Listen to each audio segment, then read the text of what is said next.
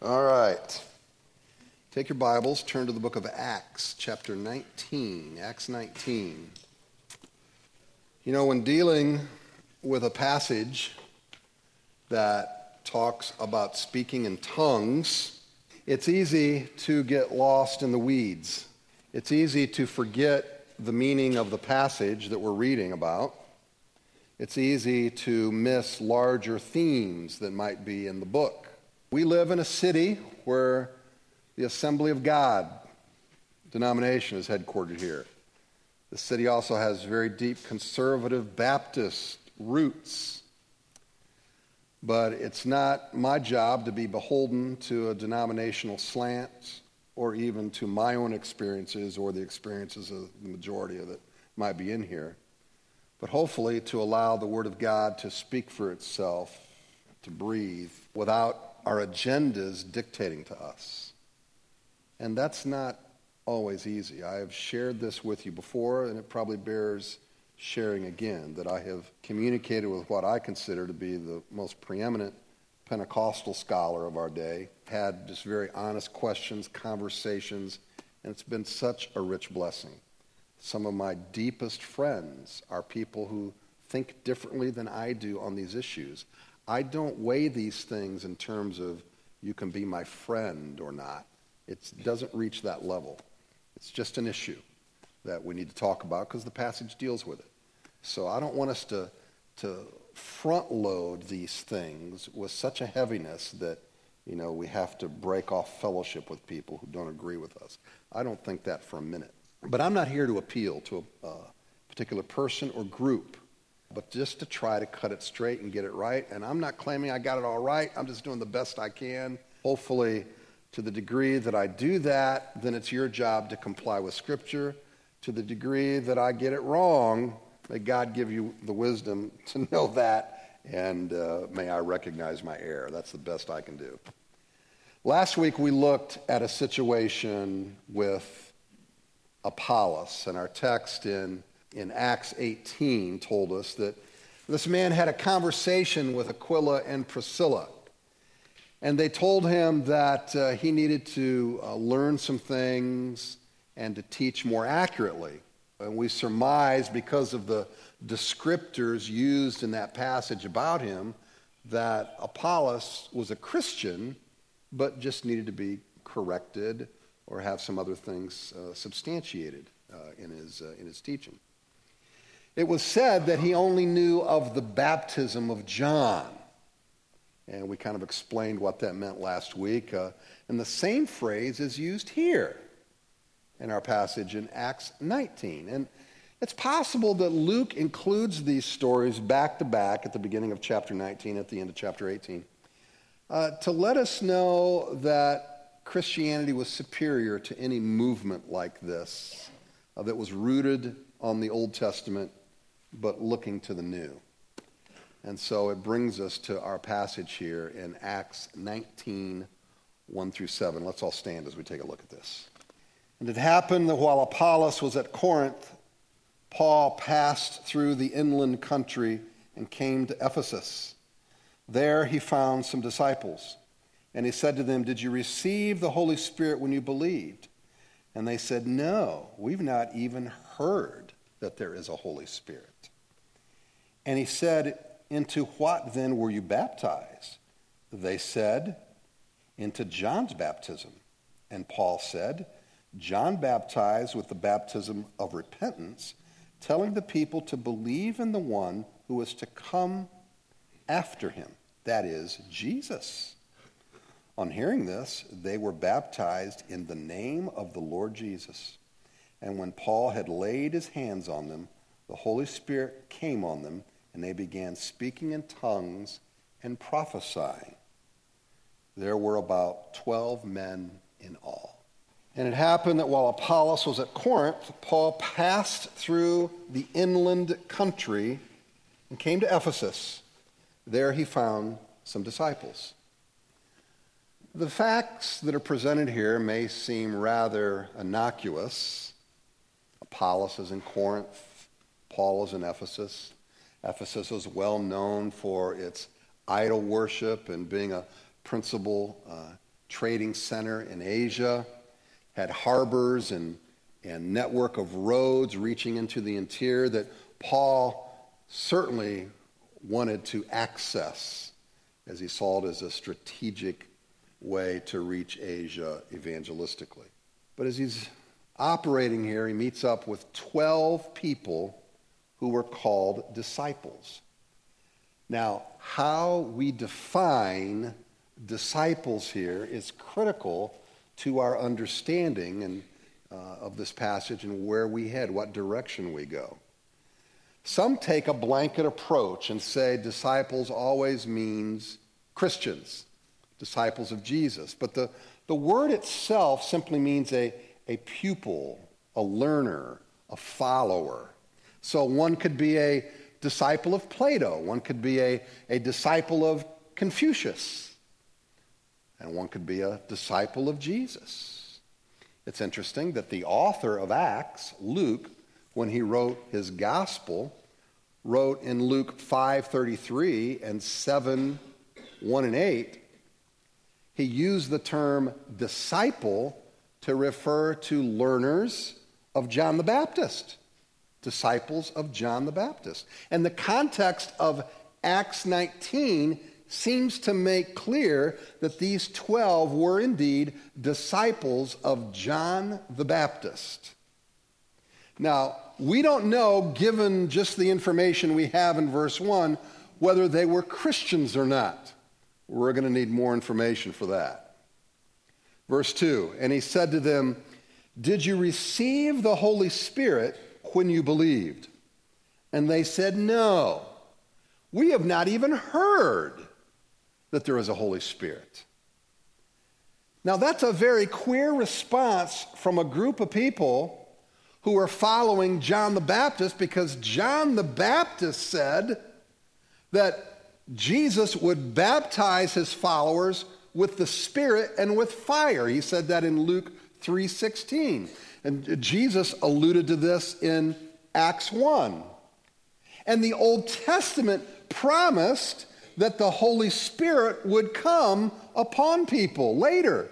For instance, in Isaiah 44:3, it says, "For I will pour water on the thirsty land and streams on the high ground.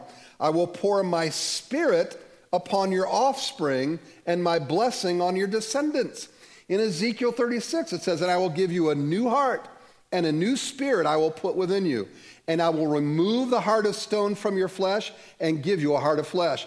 And I will put my Spirit within you and cause you to walk in my statutes and be careful to obey my rules." In Joel 2, it says, "And it shall come to pass afterward that I will pour out my Spirit on all flesh. Your sons and your daughters shall prophesy, your old men shall dream dreams, and your young men shall see visions. Even on the male and female servants in those days I will pour out my Spirit." And you might remember Peter giving that prophecy, that promise in Acts 2 during Pentecost.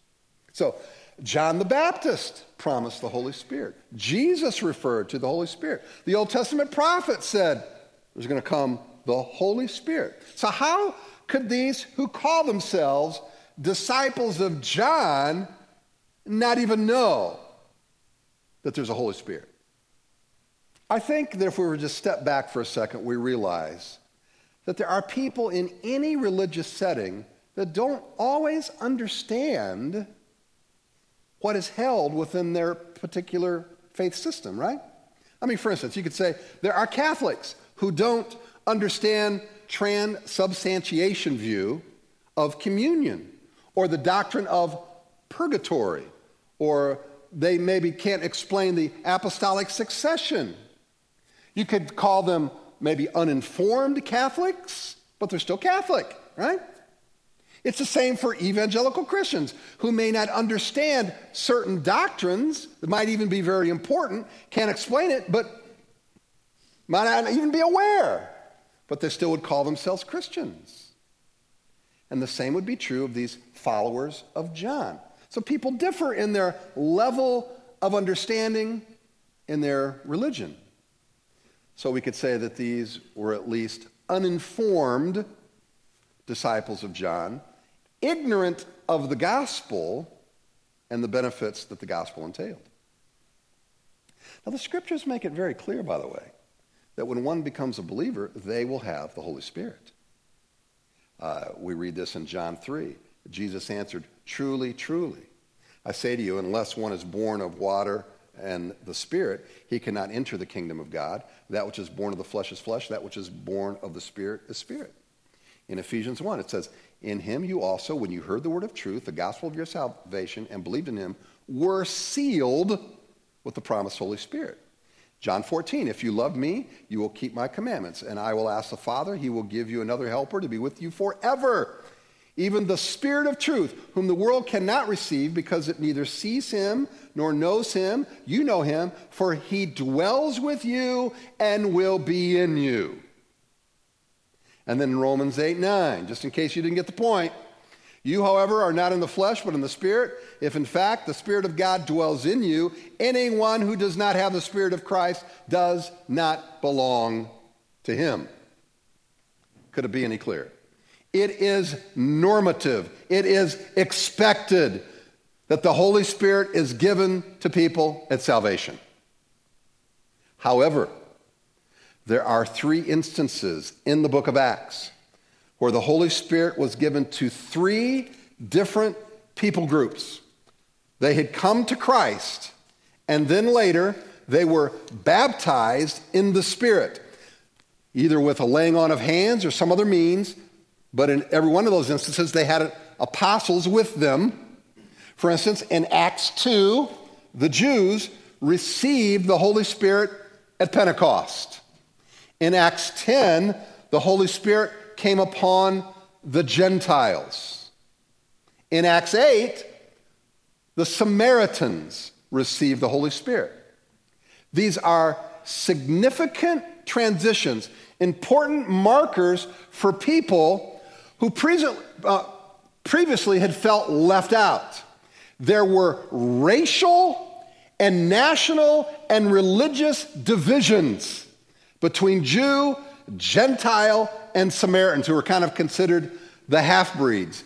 To overlook that is to miss one of the biggest points of the gospel, which is to bring people together. If you look at our nation right now, and you look at how we are so divided, you look at the white supremacy and all that crap going on, and the racism and everything associated with it, the thing that breaks those barriers is the gospel. We realize that we are coming together as one people, regardless of race, nationality, previous religion. We acknowledge that we're all made in the image of God.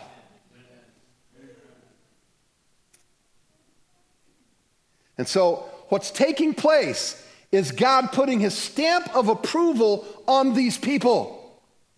They know for certain that the Holy Spirit has entered their lives by the presence of the apostles and these signs to accompany them. And now dramatically, they have manifested the Spirit of God in their life. So the question that arises is, since the Holy Spirit is missing with these 12 disciples of John, is it because they are not Christians in the first place? Or is it because there is some group nationality shared where they need the subsequent baptism of the Spirit? They've already been converted, but they need God to kind of put that stamp of approval on them.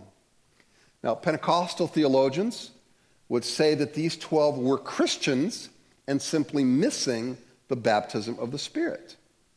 And I see why they would say that. Others would say that they were not Christians and needed salvation, and then the Spirit would come and enter their lives. We have already recognized 3 instances where these groups, the Jews, the Gentiles, and the Samaritans, received this baptism of the Holy Spirit, being placed within the body of Christ. You are a part of us, one body. That was important. Now, the text doesn't give us any indication that that is what is taking place here in Acts 19. In fact, we don't even know the nationality. Nothing is given here to us regarding what the race or nationality of these people were. So, my dear Pentecostal brothers and sisters would say we are left with believing that the baptism of the Spirit is to be a normative experience after salvation for everyone, with tongues being the special manifestation. Again, let me insert.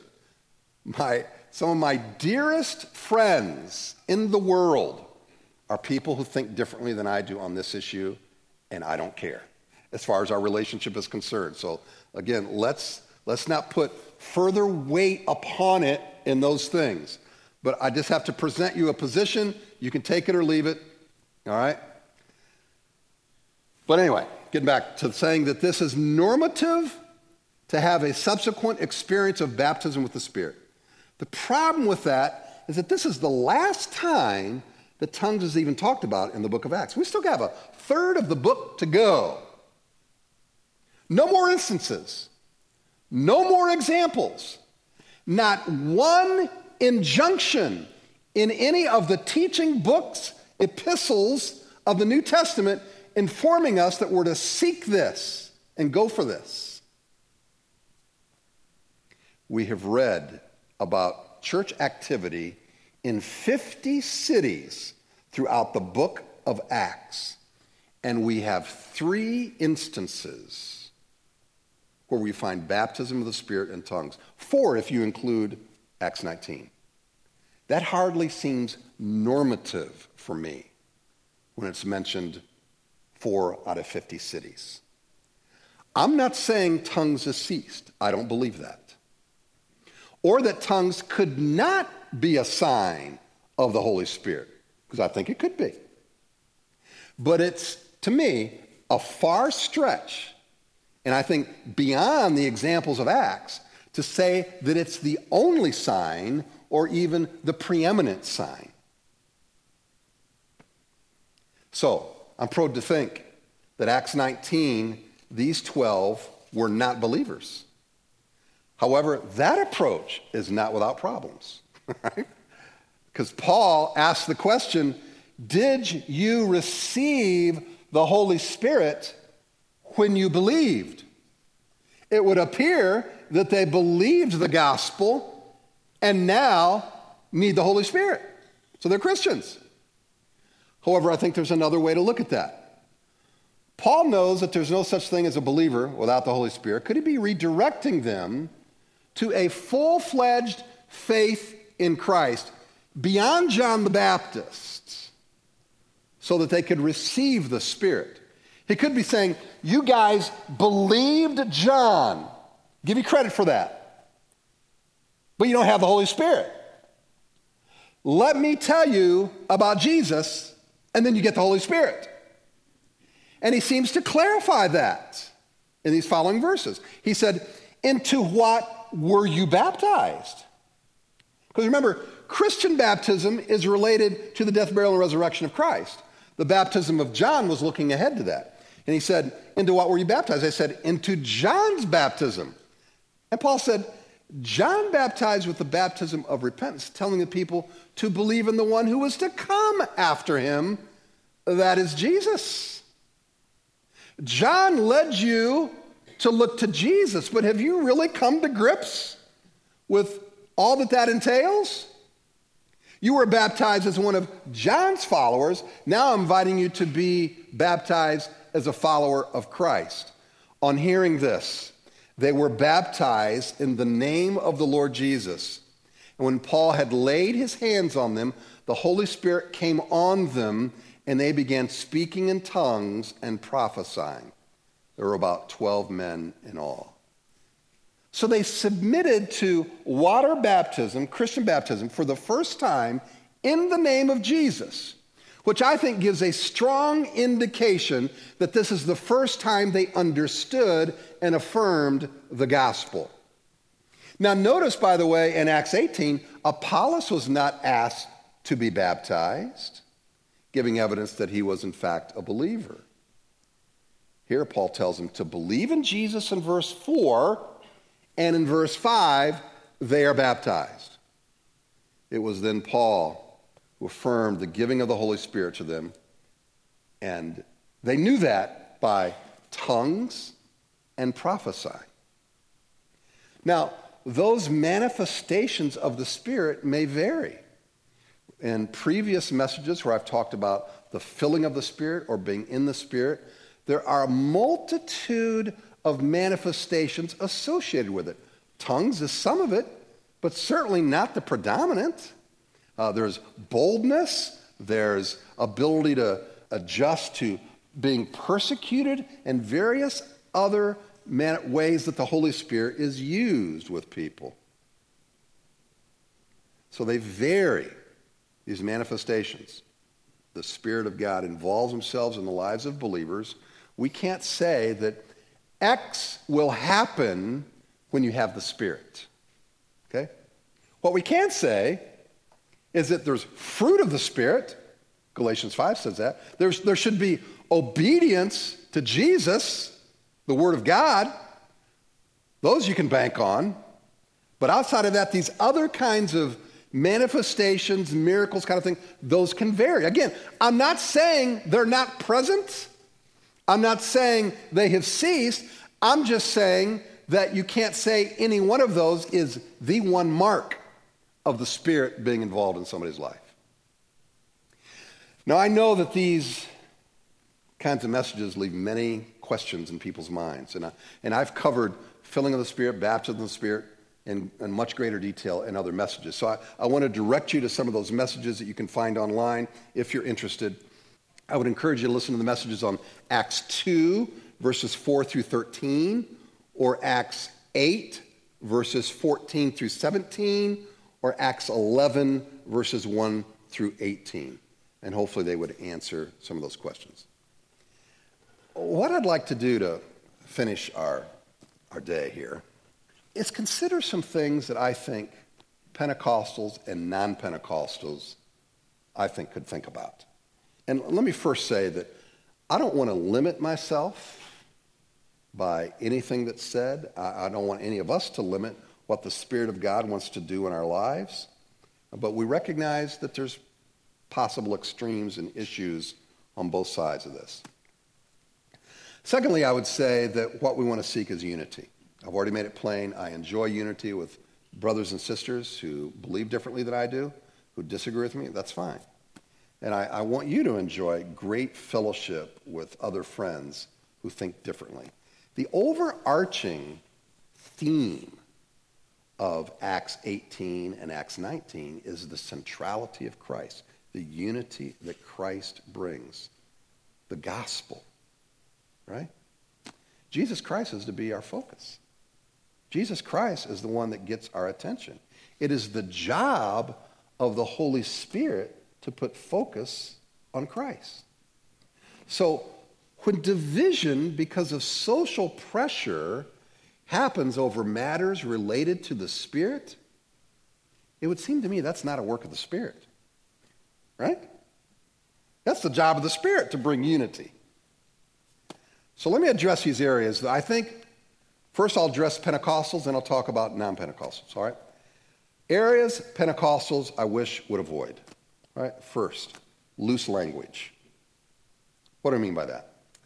Well, banding about phrases like, this is Spirit-filled worship, or this is the manifest presence of God. It's going to look like this.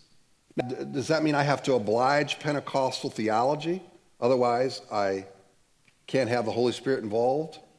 Does that mean I have to have my hands raised, speak in tongues? Have to have a certain kind of music, sing a certain way, approach this a certain way to be Spirit-filled, have certain machinations? And are you saying that people who don't oblige that? Let me ask you this. Do you think Presbyterians or Anglicans who are not charismatic in the classical sense can be Spirit-filled in their worship? Because if you don't, I don't buy that. I think that's like a theological prejudice. You can't make that kind of statement. Telling me that people in China that are being persecuted. They can't hardly even sing without being thrown in prison, and they're quietly coming before the Lord in their homes. That's not Spirit-filled? Because they're not, doing whatever you think they ought to do. I don't buy that. I think true Spirit-induced worship would be that which is biblically sound, Christ-centered. It induces the kind of worship where we respond to God with open and contrite hearts. And it seems to me that would include non-Pentecostals and Pentecostals. So it would be better to use more accurate language, to say this. You know what? I can worship better when the music is like this. There's nothing wrong with that statement. Or you could even say, I worship better in charismatic churches. Nothing wrong with that statement. You're not saying that's necessarily better worship or Spirit-filled worship. You're just saying you worship better there. And that's not condemning of other kinds of worship, just saying what you like. And by the way, there's plenty of worship that's not Spirit-filled, right? Right? I mean, there's plenty of worship that is self-centered. Plenty of worship that is not biblical. Plenty of worship that does not encourage obedience and focus on Christ. And that cuts across the grain of any denomination. I could relate it this way. I'm trying to think how I could illustrate it. Let's say that you have two different married couples. And one married couple is very affectionate, and they show that affection in public, hands through the hair, kissing on each other, hugging each other, arms around each other, all the time. Every time you see them, just slap it all over each other, right? And then you have another couple who doesn't do that at all. Are you going to say the couple who does not have PDA that they don't love each other? Could you say that? No, you can't say that. You don't know what they do when they're alone. You don't know how they express. They just may not have the kind of personality where they feel comfortable doing that in public, all right? You can't make that statement. They just choose to do it privately and in different ways. Couples love each other and express that differently, right? Likewise, we must not take one manifestation of the Spirit and generalize a biblical principle from it as if it's the only application. All right? So if you want my brain to explode, just say to me, well, that's not Spirit-filled worship. Well, that's not Spirit-filled worship. Boom! There you go. On cue. Why don't you sit in the back row?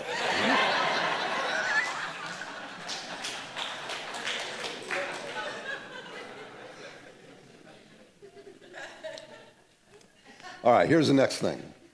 Imprecise theology. Now, this is not everybody. And by the way, loose language, that's not every Pentecostal, obviously. Just some. Same with imprecise theology. I've met some of the best theologians are Pentecostal, so I'm not saying they're all imprecise. But some, okay?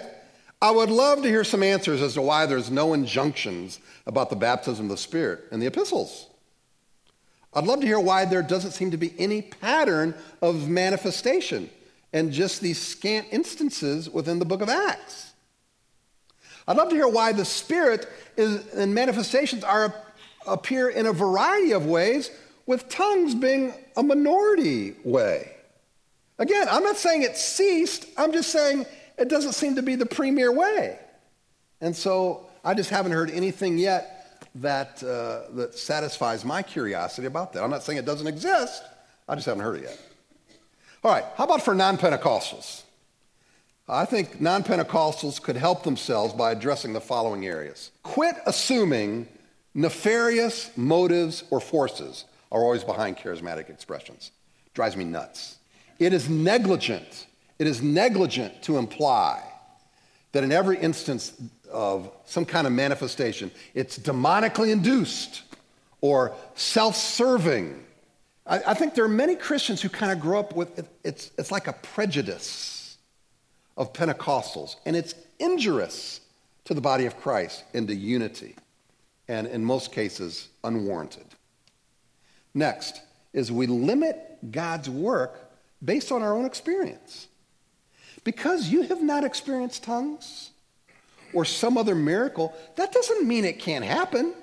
When we let our experience be the definition of the normal Christian life, that is a view that's very limiting, right? And I'm not going to say this is how God works just because he's worked that way through me.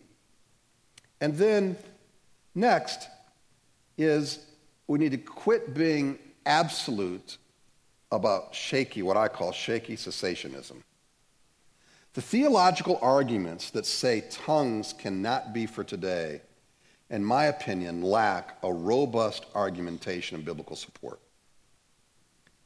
It would help if non-Pentecostals backed off speaking so authoritatively on a topic based on scant evidence and focus more on just keeping their own hearts right and whatever God wants them to do, and be open for God to move in your church however he wants. In the most perfect demonstration of the Holy Spirit, we see it demonstrated with the only perfect person who's ever lived, and that was Jesus in Luke 3.